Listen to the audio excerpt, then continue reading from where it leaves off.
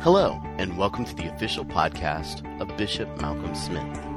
These teachings are recorded live each week and provided not only here on the podcast, but at youtube.com. Simply go to youtube.com and look for Malcolm Smith webinars in the search engine there. We also want to invite you to go to www.malcolmsmith.org. There you will find other teachings by Malcolm, including books, videos, and MP3 downloads. And now, with this week's teaching, Bishop Malcolm Smith. The Lord be with you, everyone. And I want to share a selection of verses that have, for a long time, they have been a source of great blessing and strength to me.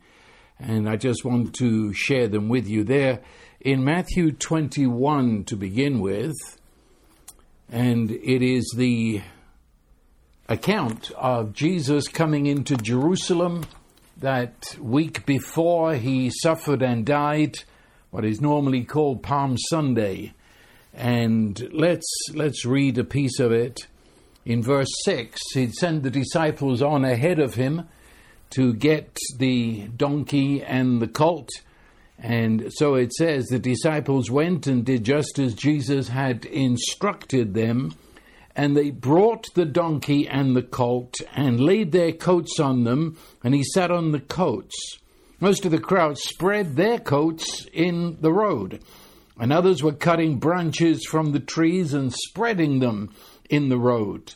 The crowds going ahead of him and those who followed were shouting. This is what they were shouting. It was a reverberating sound as all these people streaming toward Jerusalem. Hosanna to the Son of David. Blessed is he who comes in the name of the Lord. Hosanna in the highest. When he entered into Jerusalem, all the city was stirred. Stirred, that word in the original language means it was as if an earthquake took place. The city was stirred, saying, "Who is this?" And the crowds were saying, "This is the prophet Jesus from Nazareth in the Galilee." And then it goes on, as Jesus went into the temple and overturned the tables of the money changers.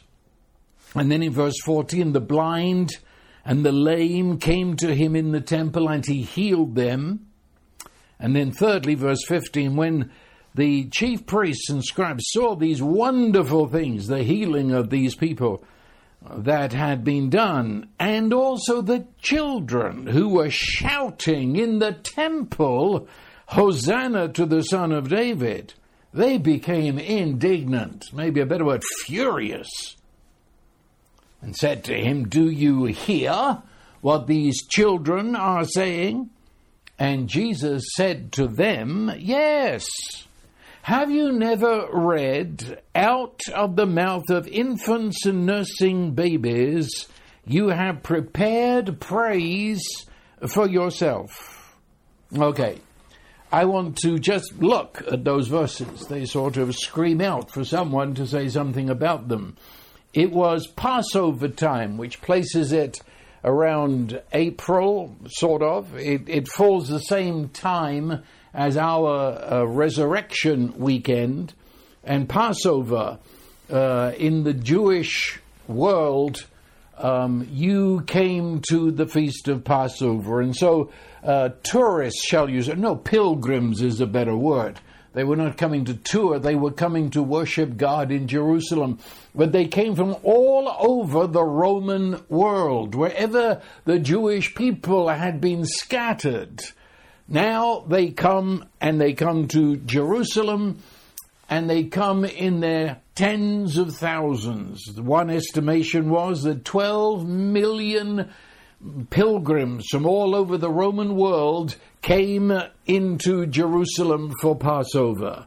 And if you could imagine the crowds and the excitement, in fact, not only pilgrims, but the Roman soldiers were tripled, quadrupled at Passover because they expected these excited people to riot against the Roman oppression. And so you couldn't move in the city for people and for Roman soldiers with ready for action immediately should it be needed. It was all going on. And that first day of the week, Jesus is coming from Bethany into Jerusalem as one of the pilgrims, and he gets the donkey and the colt. You know the story. And he rides in, and the people just fall in around him. They were ahead of him, they were behind him. They threw their coats down, and they grabbed palm leaves, sticks off the trees, and they're waving them, and they're screaming, "Hosanna to the Son of David! Hosanna in the highest! Blessed is he who comes in the name of the Lord."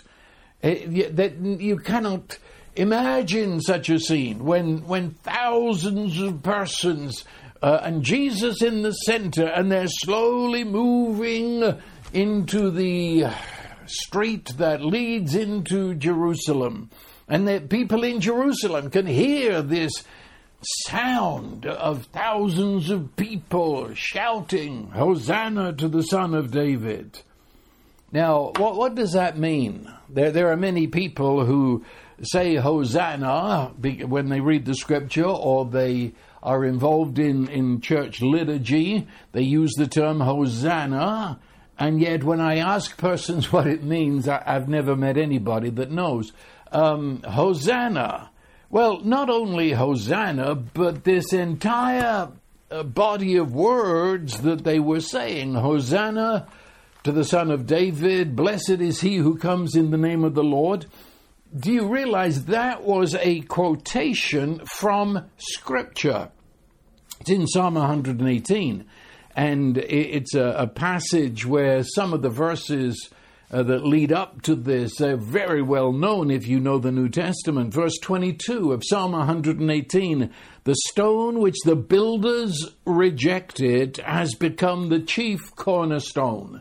That is, when Messiah comes, it says, when the Savior comes, he will be rejected by those who at least assume to themselves power, but the one totally rejected has become the chief cornerstone. Then verse 23, "This is the Lord's doing. It is marvelous in our eyes." This is something impossible, it says. Impossible is marvelous, which is a word that has behind it the idea it's impossible for a human. Something is happening which is a God thing. This is the Lord's doing. It's marvelous. It's only possible for God.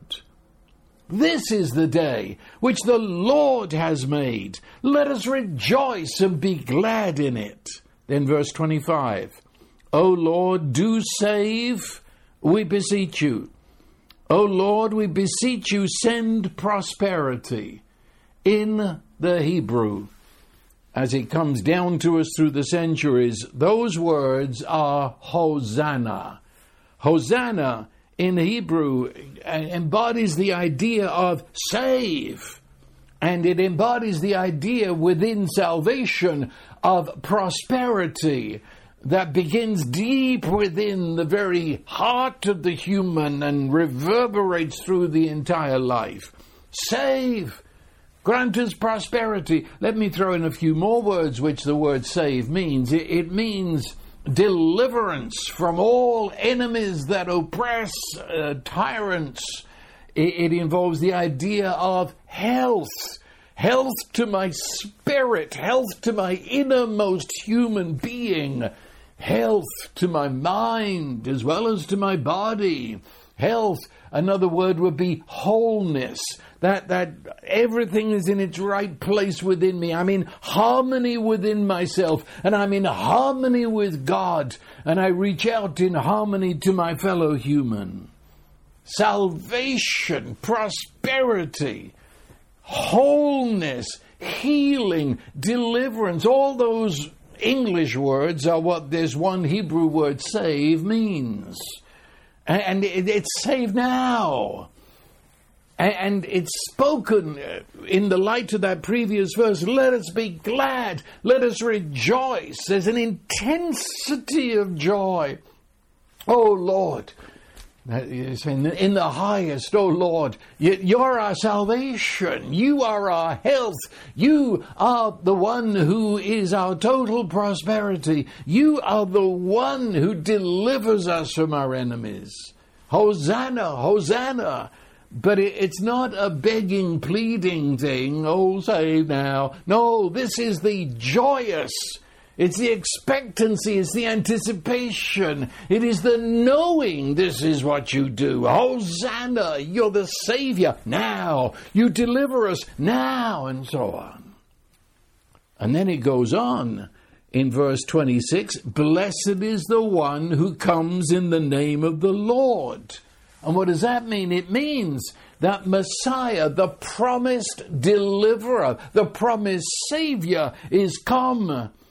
And we recognize him, and we see that he carries the ultimate blessing of the Lord with him. And so we reach out our arms and we say, yes, yes, yes, blessed. Oh, yes, blessed be this one who comes in the name of the Lord. He is the salvation that we call. He is the prosperity that sings on our lips. Quite a prophecy, you know. Seeing as it was written 1,000 years before Jesus came. And so they took this. This was not an isolated incident. Well, yes, it is, in that it is the fulfillment of all that. Jesus is recognized, and the people in their roaring acceptance that he is Messiah cry these words. But there was a feast in the Jewish year. It's called the Feast of Tabernacles. And again, all Jewish people would come for that. And it was the most hilarious. There's no other word for it. It wasn't just happy. It was absolutely hilarious. There were, in the Feast of Tabernacles, there was dancing, and their hands were raised in praise and thanksgiving. The whole of Jerusalem rocked with praise. And it was the longest feast of the Jewish year. And on the last day of the feast, they did this. They got palm leaves and they danced around the great altar in worship. And as they did, Hosanna, Hosanna, and they waved their palm leaves to the point that that day, that last day of the feast, was called the Great Hosanna. And their palm leaves were called hosannas, symbolic means whereby they praised and thanked God for his salvation. They now do this out there on the street, and they're dancing around not an altar, but the very presence of God's Savior among them. And they're shouting it. And the point, they come from the Galilee. You know, some people say, well, these people, they are fickle. A few days later, they're saying, crucify him. No, that was another bunch. These people were essentially the Galileans, and they had come down from the north. They were 70 miles north of Jerusalem, and they were real country folk, you know, fishermen, shepherds. And they had an accent. You could tell a Galilean a mile off. He was like someone from Mississippi turning up in Times Square in New York. I mean, you can't miss him. And they had accepted Jesus. They're the people in all the Gospels that Jesus ministered to up there in the north. But then all over Israel were such people. And they gathered with the Galileans. And these people, they're ready to say that this is the end and the Messiah has come and so on. But that's really what they were saying. The people who said crucify him were the bunch of goons from the temple, the Sadducean lot, and they were a mean bunch, and they didn't ever say amen to him. No, this is a group of people, peasants for the most part, families, And they are worshipping Jesus, putting their clothes down, and taking all this that had been the liturgy in the temple, and now said that it's him. He's the Savior. And they're dancing, they're singing, they're shouting. You ever thought of Palm Sunday like that? Sometimes the way our churches celebrate it, you'd think it was a funeral more than this. But religion was horrified. Well, they always are. But they heard it, first of all, the racket going on outside Jerusalem. And then as it comes in, and the crowd kind of disperses, but most of them go into the temple. That was a vast place. And they go into the temple. And Jesus goes in, and he heads for the table of the money changers. This is another story. I just reference it enough to say that the temple had become a mafia den. Annas, Caiaphas, the high priest, were anything but. They were political appointees, and they ran their racket inside the temple. And they were scamming the people. They were taking their money, and it was a disgusting thing. It cost you an arm and a leg to get into the temple because of these crooks. And Jesus comes right in, and I'd love to have been there as he picks up the tables of the money changers and sends all their coins sprawling across the floor, and so on and so on. And Annas and Caiaphas, who see that their racket has been discovered by this Jesus. But then, when that is quieted down, if it ever did, then come all the sick, the lame, the blind, and Jesus heals them, and that vast temple area becomes a place of healing, salvation, wholeness, health. And while that is going on, the children are running, as children are wont to do. They have no awareness that they're in the sacred courts of the temple. They've no awareness that these fellows in their long robes are the priests and the Levites and nothing. They just run through the temple, run after each other, and run through the legs of these holy people, and shout as they go, Hosanna to the Son of David. I mean, for the religious people, this has been the day of disaster. And so furious, red-faced, and almost frothing at the mouth, they come to Jesus. They said, do you hear? They've got plenty of anger over many things, but they zero in on the kids. They say, do you hear what these children are screaming? Hosanna to the Son of David. They're talking about you. Do you realize the blasphemy? They're saying that you are Messiah, God's salvation. It was basically saying, you seem to be in charge around here. Shut them up. And Jesus, I'd love to have seen his face as he looked at their fury. And he said, oh yes, I hear them. Yeah, of course I do. Isn't it beautiful? I hear them.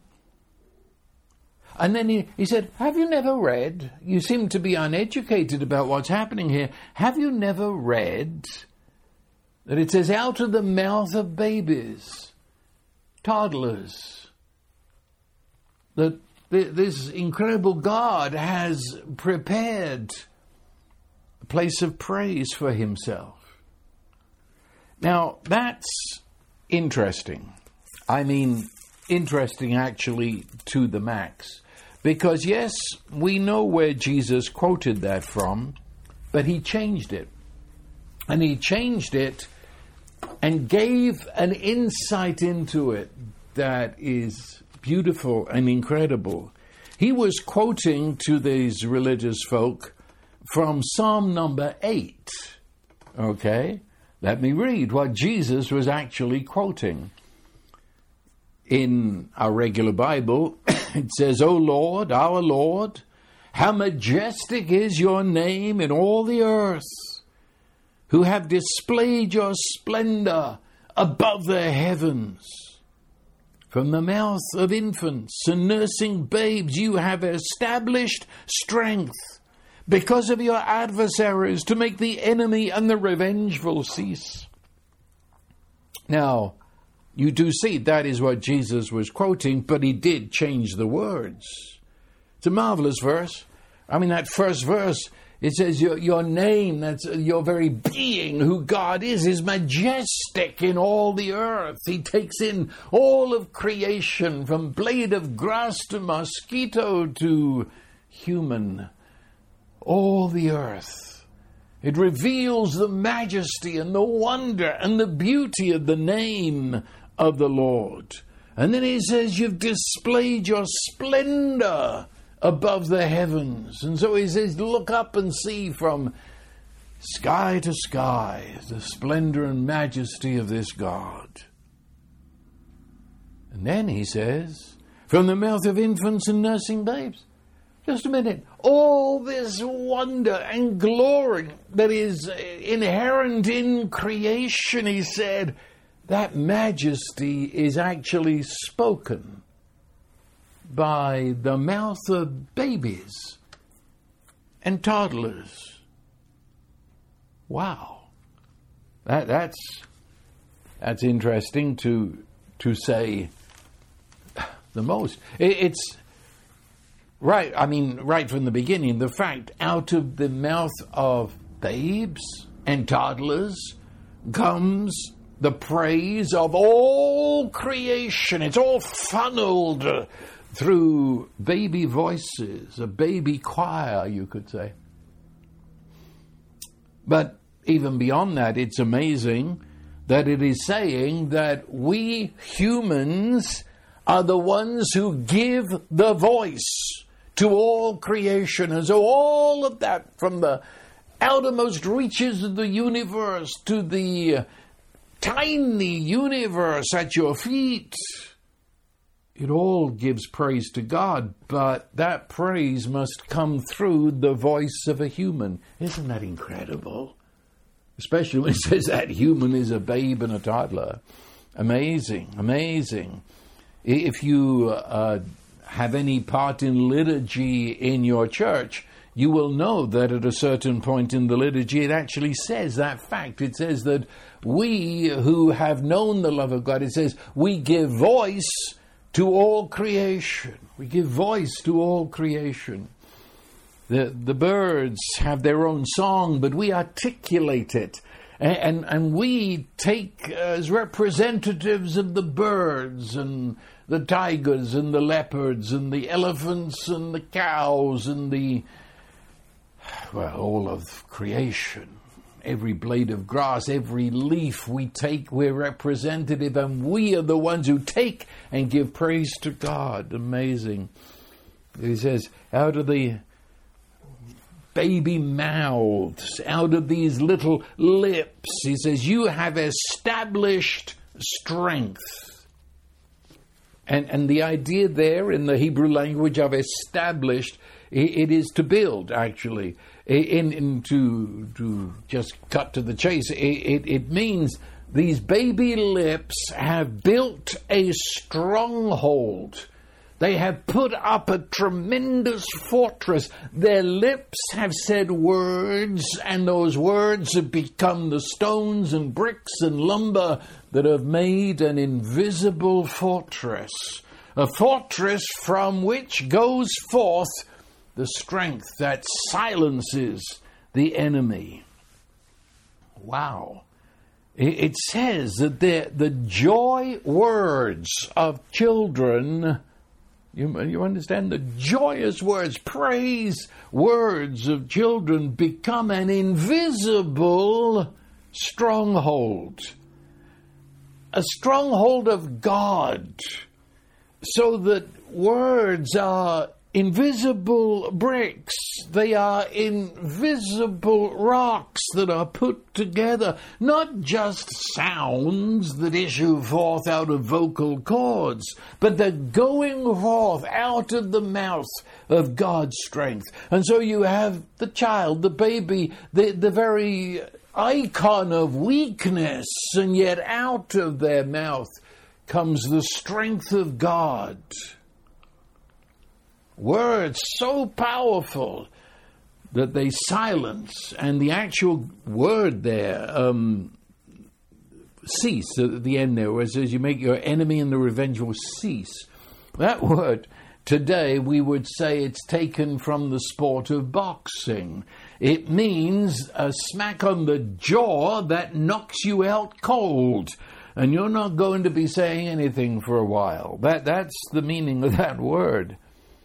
And so here, coming out of the mouth of babies is something that is stronger and more effective than all the power of darkness. It can knock it out cold. Now, Jesus quoted that to the Sadducees in the temple. But did you notice what he said? He gave his own, well, it was an interpretation, really. You can't say it was a translation. But Jesus said, out of the mouths of babes, infants, you have prepared praise for yourself. And so he tells me what this means. He says that's strength going out of the mouths of babes. The bricks and the rocks, invisible, but really the ultimate real, they are praise and thanksgiving. They are words of worship and joy in God. And that is what silences the enemy. And Jesus then, putting all that together, is saying that what these children are saying, what has been said out there on the road, Hosanna, save us, yes, with intense joy. You're doing it. You're saving us. You are healing us. You are making us whole. You are delivering us. You are prospering us. Hosanna. That's the word.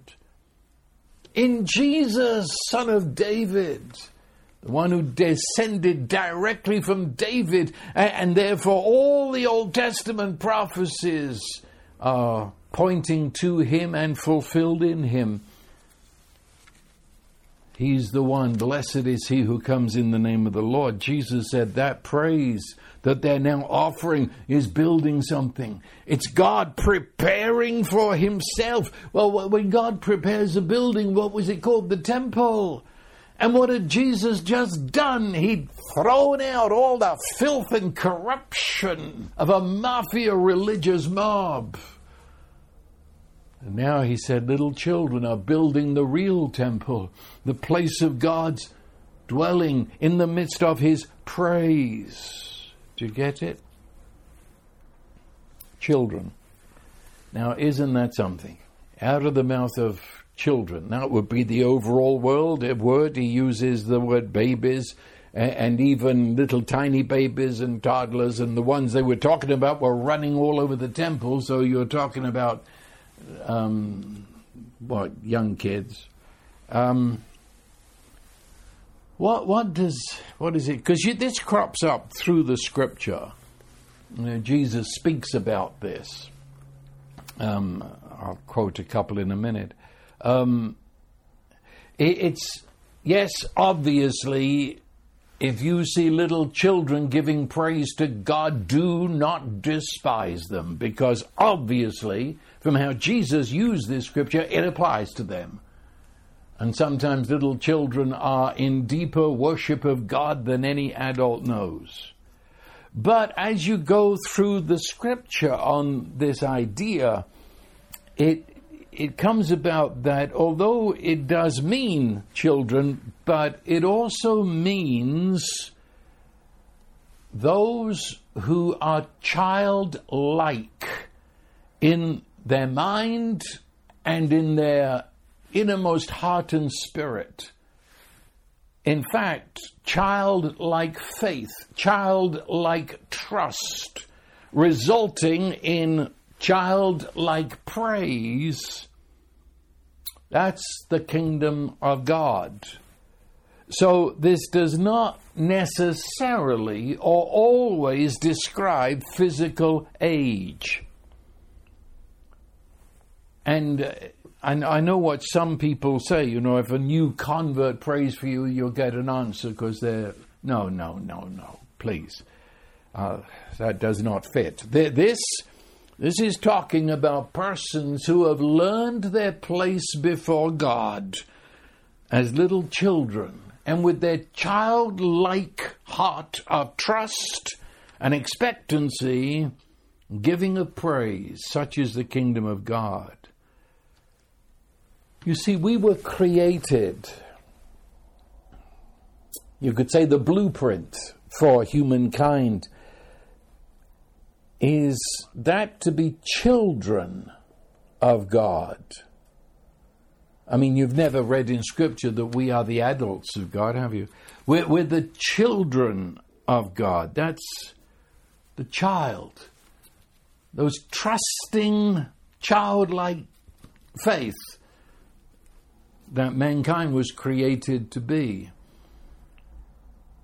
Satan came in, and his was the call to grow up and be an adult.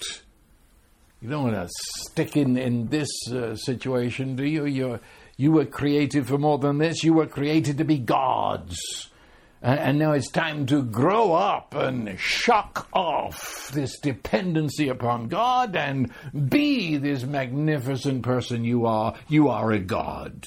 That was the original call that we call sin. Sin caused the child before God to assume the posture and mind of an adult. And following that through, the grace of God in Jesus came, and in the cross, Jesus killed the adult mind, the mind of the flesh, the mind that came in through Satan. And then begins our maturity. We finally grow up into being children. Do you get that? I know it's absolutely backwards, isn't it? But you see, Jesus said that except you become as little children, you will not enter the kingdom of God. And notice he is saying you're not that right now, except you become as little children. And do you remember at another time when the disciples were arguing as to who was the greatest in the kingdom of God, and Jesus took a little child and put him in the midst of them and said much the same thing. Or in Matthew 11, when he's talking of this enormous revelation of who he is and the new life he gives. Do you remember he begins it by praising his Father, saying, "You have hidden these things from the wise and the know-it-alls, and you've revealed it to babes, little children," and goes on to speak to all of us. Yeah. And what the Old Testament, what is it, Isaiah 11, prophesied the kingdom of God, saying, "A little child shall lead them." And of course, when God himself became flesh and revealed to us what humans were supposed to be, he continually addressed God with the term Abba, which I've told you many times, essentially would be translated as daddy, dada, papa. You know, the first words of the baby in addressing father. When we translated father, well, yeah, that's what it is. But actually the word is closer to, well, I was going to say baby talk, but in Israel of those days, they carried that term on through life. They never forgot they were the children of the Father and called him Abba. But Jesus introduced a new relationship to God. He continually called him Daddy, Papa, Father. And that was something, totally. Because You see, religion emphasizes God is power. In fact, some would actually just say that's it. When you think of God, what do you say? You think of power. And so they call him Almighty God. No, I mean, he is. He's all power. But the one who is all power, first of all, is Daddy, Papa. The one who is love. So, when he says a child, what did he... Well, tragically, in our world, it doesn't always fit, because we have so many child abusers, and the idea of what a child, biblically speaking, is almost lost in many parts of our world. But think of one or two things that maybe you can relate to. A child, when we think of a child, we think of the weakest, the most dependent of all humans, the most vulnerable, the most defenseless of all humans, a child. That is why a child abuser is the most heinous of all human beings, because none other has so snuggled down into Satan's lie that he is God. Because in order to feel powerful, the child abuser picks on the weakest and the most vulnerable to hurt, to make him feel he's got control and power. It's the same kind of person in Satan's clutches will abuse women because of the same reasons. And also they abuse animals. Isn't that anyway? You see what I'm saying? A child. Look at the child, the weakest, the most defenseless, the most vulnerable of all human beings, and therefore the most dependent of all human beings. Total dependency. From the moment of birth, the child lives by grace. Everything the child receives, everything is grace. It's gift. It's gift. The parents at that moment give themselves in total to that child, and everything the child needs, even though the child doesn't know what it needs, but everything it needs is given, is given, is given. So the child is unaware. It lives in a cradle of grace, but is totally unaware, because that's the way things is. And the child never questions it. A child has a trusting love.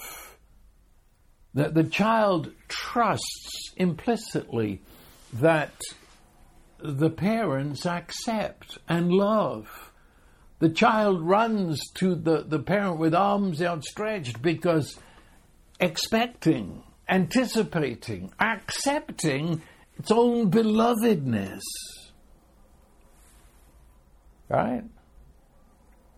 That's part of his vulnerability, because the child sees self as vulnerable to love. That is, I'm challenged every day by the greatness of the love of my parents, their goodness, their kindness.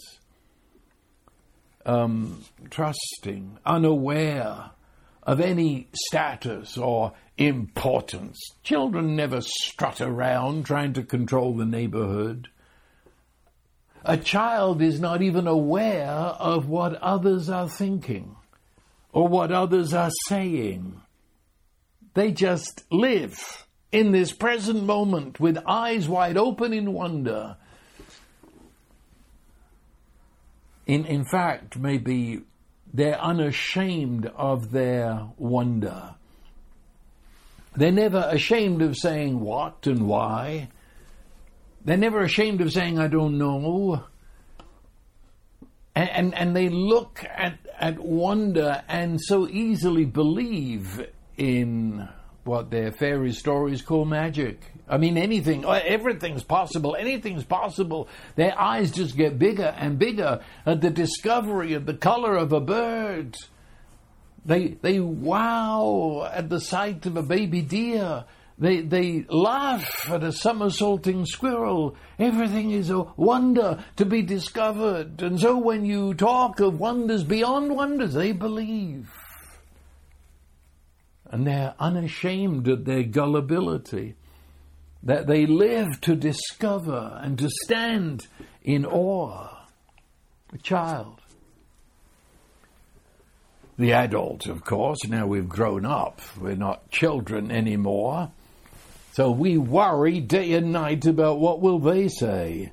What's the neighbor thinking? Be careful what you wear. Be careful how you talk. What will they say? And if ever they catch me just in a spontaneous moment, I'm terrified they will despise me, and I'm ashamed of being so spontaneous. And by the time you're an adult, you don't believe anybody really loves you or accepts you. You're suspicious of everybody. There's a barrier being put around you. Now you're cautious of everybody. And even those who say they love you, you're not sure they do. You're not sure about love at all, even though you're screaming for it inside, but that's the adult mind. So it puts on a face. You never know what's behind an adult face. It's like a wooden mask. And it changes depending on the situation. What do they expect? How do they want me to be? And I'll adjust. And it's become a withered life because now most things I can't do. It's a boundary, limitations. I've learned it. I grew up into this wretched adult that to whom most things are impossible. I live in a world of division where I don't trust anybody, so we put up walls and they've put up walls, and so it's a double thickness between us. We feel separated from God. It's the essence of sin. We feel that there's a division. We back off from God and we believe He's backing off from us. And the passion is not dependence anymore. I have a passion to be independent. I need nobody. I do it myself. And I'm terrified of wonder. Because if ever I bugged my eyes and says, wow, I never knew that before, then everybody would say he's uneducated, he doesn't know. And so, again, up go you get the picture? That's a very limited one. Very limited. We could talk a lot on that, but that's essentially what sin has done. Jesus came.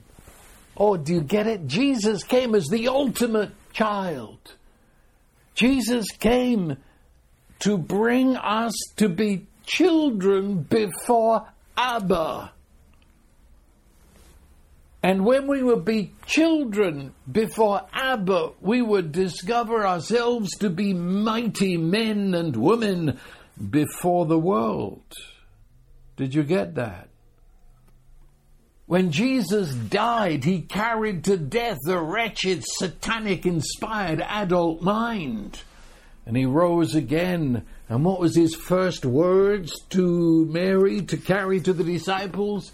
I ascend to my Abba and your Abba.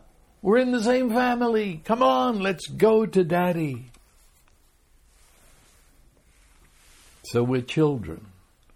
When I say that, I do not mean childish. There are some people that try to imitate a child, and then they're childish. No, what I'm talking about is the mind of Jesus, the mind of Christ. He was not childish, He was childlike. And He was childlike toward Abba. Do you follow the difference there? He lived before Abba. And He said He was the way to Abba. So don't, please, however good your childhood was, I forbid you to think about the relationship to your earthly father. It's nothing to do with that. Jesus said, no one comes to the Father but by me. We don't come to the Father through our own fathers. We come through Jesus. He has modeled for us what this is all about. He's the original child. We are brought into the original covenant family relationship of Father and Son and Holy Spirit. And we're the children. We're not childish, but we think of life through the mind of Jesus, who never ceased to be a child before his Father. And probably the first thing is that we become accepting of our own weakness. You see, that was the heart of original satanic lie, that we were strong, we were gods. No, you're not. You were created. You were created to be weak, because we derive our very life from God through Jesus. And so we revel in our weakness. We delight in our vulnerability, because we receive his life, and for us to live is Christ. We revel. I was trying to find another word for that, but it's still, we delight in our dependency. See, it isn't that I've got to do all of this and then present it to God and say, is it good enough? That's not Christianity. Christianity is I'm dependent. Everything I am, my whole life, I share with him that he might fill it and be my wisdom and be my direction, be my guide in life, be my life. Or another way of putting it, we receive grace upon grace, grace upon grace.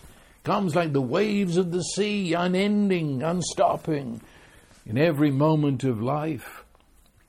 And we trust Abba. It's no big deal. It was when we first arrived here, because it's also new, but I hope we've grown up into children. When now trusting Abba is normal. Expecting his love, expecting his kindness and his goodness. We expect his provision at all areas of life. We expect his protection. We expect his direction, and we trust and simply believe that all things are possible in this family. I was talking to someone just the other day, and we were talking of what it was like in early days when we first discovered Holy Spirit, and when we first discovered this way of life, and the wonder and the excitement and the dance in even the atoms of our body, and that doesn't happen so much anymore. And I said to the fellow, this that we're now talking, this coming of age as a child, we take for granted God's love. That's the way it should be. This is where we live. We don't have to pray for it every day, or hope we'll get it every day, or wonder. No, we take it for granted. I wake up in the midst of the Holy Trinity's love. That's the way it is. So there is no place in this life for fear and anxiety. We're accepted of Abba, and he's caring for us. That's what Abbas do to their children. We accept our acceptance. We believe our belovedness. And we play in life inside of that. We're vulnerable to God's love. Children of God, Abba and his kids. And those little weak children before Abba, filled with his strength, become the mighty men and women before men. And these are the ones that run through the temple, their mouths full of praise. And these are the ones, of course, that religion says, shut up. But Jesus said, don't you realize something is happening? Praise. Praise. Praise to God. Praise that is centered in Jesus. Praise. That is the strength that is established, the fortress that is built. Or as Jesus put the words, that the Father has prepared praise for himself. He's prepared through the lips of such children of God that he will dwell in that new temple of praise. Ever thought about that? See, praising God is not just releasing sounds into the air. Praise is the declaration. What is praise? Is declaring who God is. That is, praise is the ultimate truth being spoken in the greatest energy on earth of the Holy Spirit, spoken into the darkness. This is who God is, and we give him thanks that he is love, and we give him thanks for his kindness and his goodness and his gentleness. We praise him that he's revealed himself in Jesus. This is the truth, the truth, the truth.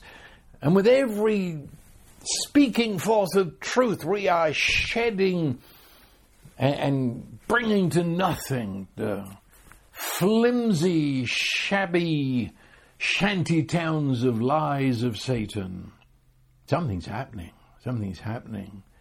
We give praise to God for what he did in Jesus. We never get over it. We're amazed, and we stand amazed, and we give thanks to God. Hosanna! Hosanna! And we give praise to God for who then we are. I can never praise God without ending up realizing and giving thanks to God that I am the new creation, that I am united with Jesus, that for me to live is Christ. Christ is in me, the anticipation and expectancy of glory in every day. And that giving forth of praise, well, it opens my own eyes to be involved in such. But I say it again, it is building. It's building. It's building. Invisible to the human eye, but actually that which will never pass away. Strongholds of the radiance of God's light and beauty. Strongholds where the bricks are made of love and kindness and goodness of God. Strongholds where the ammunition is peace and joy that rejoices in God. Strongholds in which there is wholeness and total healing. Your words of praise, build that. Build that. And the result of building that goes outward as the ultimate punch that collapses. You're in the midst of lies. Situations are made up of lies from the liar, which produces fear and anxiety and separation. And we speak praise to God in the midst of that, and the flimsy house of cards of Satan collapse. We are building, in fact, the new temple, as I said a moment ago. Our words are the bricks and the rocks and the beauty of that place. Praise. In the New Testament, the word praise is often under the umbrella word of thanksgiving. And so, let me look at it just one more time. I want you to get this. We have grown up into being children, where with childlike trust, not ponderous trying to think it, not trying to debate it or discuss it or ask how or why, just as children. And shouting their Hosanna, shouting to the Son of David, shouting, blessed is he who comes in the name of the Lord, and how all that works out in our conversation. It's childlike trust. God is God, and Jesus, Son of God, God the Son, who became Son of David, one of our family, to carry us to where he is. I've just got my big toe wet in all that truth, but it's enough to shout for the rest of my life, Hosanna. And when circumstances crowd and pressure and declare the very opposite, then we shout back our hosannas, contradicting appearances and contradicting our senses, declaring who he is, declaring the reality, the promises that he's made, declaring that his work is done, his victory is, his deliverance is. You see, it's all there in Hosanna. We delight in him without suspicion. Oh, I know some of you folk, just between you and I know that I speak to some, and the truth is you're suspicious of God. It's okay. It's okay. He loves you so much that it's okay for you to be suspicious like that and talk about it. See, because religion has given this. In fact, we're brainwashed with religion that says you can. There's a dark side to God. You see, yeah, he said all his promises, but he certainly doesn't always keep them. It's a matter of luck of the lottery. And so you go through with a sort of anxiety. Have I done enough to please God? Have I done enough to get his attention? Have I done enough that he'll just even begin to do some of his promises? Look, would you recognize that as all part of the satanic lie? All part of these religious that screamed at Jesus in the temple? No. It's not the way it is. I dare you in the name of Jesus to be the child that you are. The child that came out of the tomb with Jesus. The child that says, Abba, and trusts him implicitly. He said, I'll never leave you. I'll never forsake you. I'll never let you down. That's our praise as we delight in him without debate, without suspicion. It is. And I just jump into the ears, and that's the way it is. Praise is the release of the divine love, creative energy. Love that has the face of Jesus defining, but also love that comes in the power of the Holy Spirit. Do you remember I said that on the last day of the Feast of Tabernacles, they did this, that they did out on the road outside of Jerusalem. They took their palms, right, and they danced all around the great altar in the temple, shouting, Hosanna. Do you remember I told you that? Well, let me tell you something else. On such a day, the last day of the Feast of Tabernacles, Jesus was there. And there would be a racket going on, if you could imagine the scene I've just described. But Jesus, it says of Jesus, he cried with a loud voice. And he said that those who would believe upon him, out of them would flow rivers of living water. They would become source points of divine life that would flow like a river out into the lives of others, into the darkness. And then the next verse, John has to make a comment. He said, this flowing out of living water, he spoke of the Holy Spirit who would be given when Jesus was glorified. And of course, he's been glorified in his ascension, and he gave the Holy Spirit. What I'm saying is that this praise to God that is the subject of all these verses, Jesus summed it up and said, the Holy Spirit within you is in and behind and through all of your praise. It becomes, I say, the love of God that has the face of Jesus, the personal, almighty energy of the Holy Spirit that goes forth to transform our world and to crush Satan with a word. Spiritual warfare is not war as we understand it. Spiritual warfare begins by our realizing all has been done. The victory is won, deliverance is secured. And we move from there with praise to God.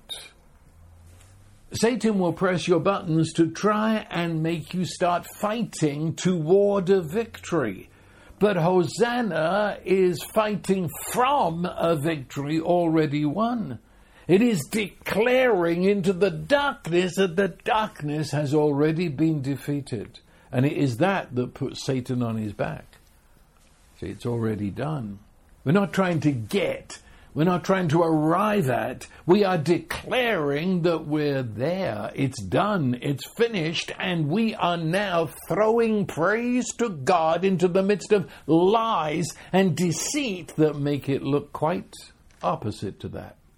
But it's only appearance. Just take all that I'm saying and recognize this is the way it is. Until it gets into your attitude. It's your attitude to life, the childlike attitude to life that then spills into conversation. Not that you're going to use praise words throughout your conversation. You're not one of those people who stops cursing and instead now just says praise the Lord every other minute. No, this is a way of talking. It's a way of talking that is filled with hope. It's a way of talking that is not dragged into anxiety and fears and misery and victimhood. It's rather the bold conversation. You're talking about life at the water fountain. You're talking about life there in the shopping mall or wherever just people are congregated and you're part of the conversation. And you don't come over like a Christian who wants to stuff 4 spiritual laws in their face. You're just talking about life, but you're talking about life from where you live, which means you're full of hope, you're full of joy, you are full of peace, you are full of expectancy of God's victory being made manifest. And when someone is sick, you don't tell them a litany of all the people you know that died of that disease, but rather you very quietly lay hands on them, and if they don't like that idea, you can put your hand around their shoulder and just love them quietly and let the salvation, the healing flow from you to them. This is life that is lived from Hosanna. This is life where we pray from Hosanna, not hoping to get it. This is praise from Hosanna, not to get. And all the time we're building the invisible temple in which we are stones, temple where the glory of God dwells. So what can I say? My time is gone. It's time to join the child choir in the heavens.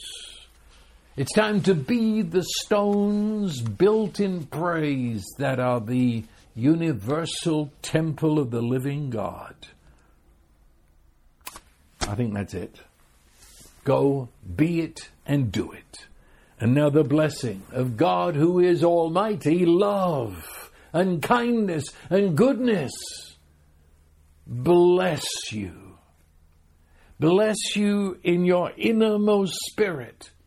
Bless you in your mind and attitude. Bless you, filling you with His joy and His peace. That out of you there shall flow to the world around you rivers of living water. So I bless you, and so it is. Amen.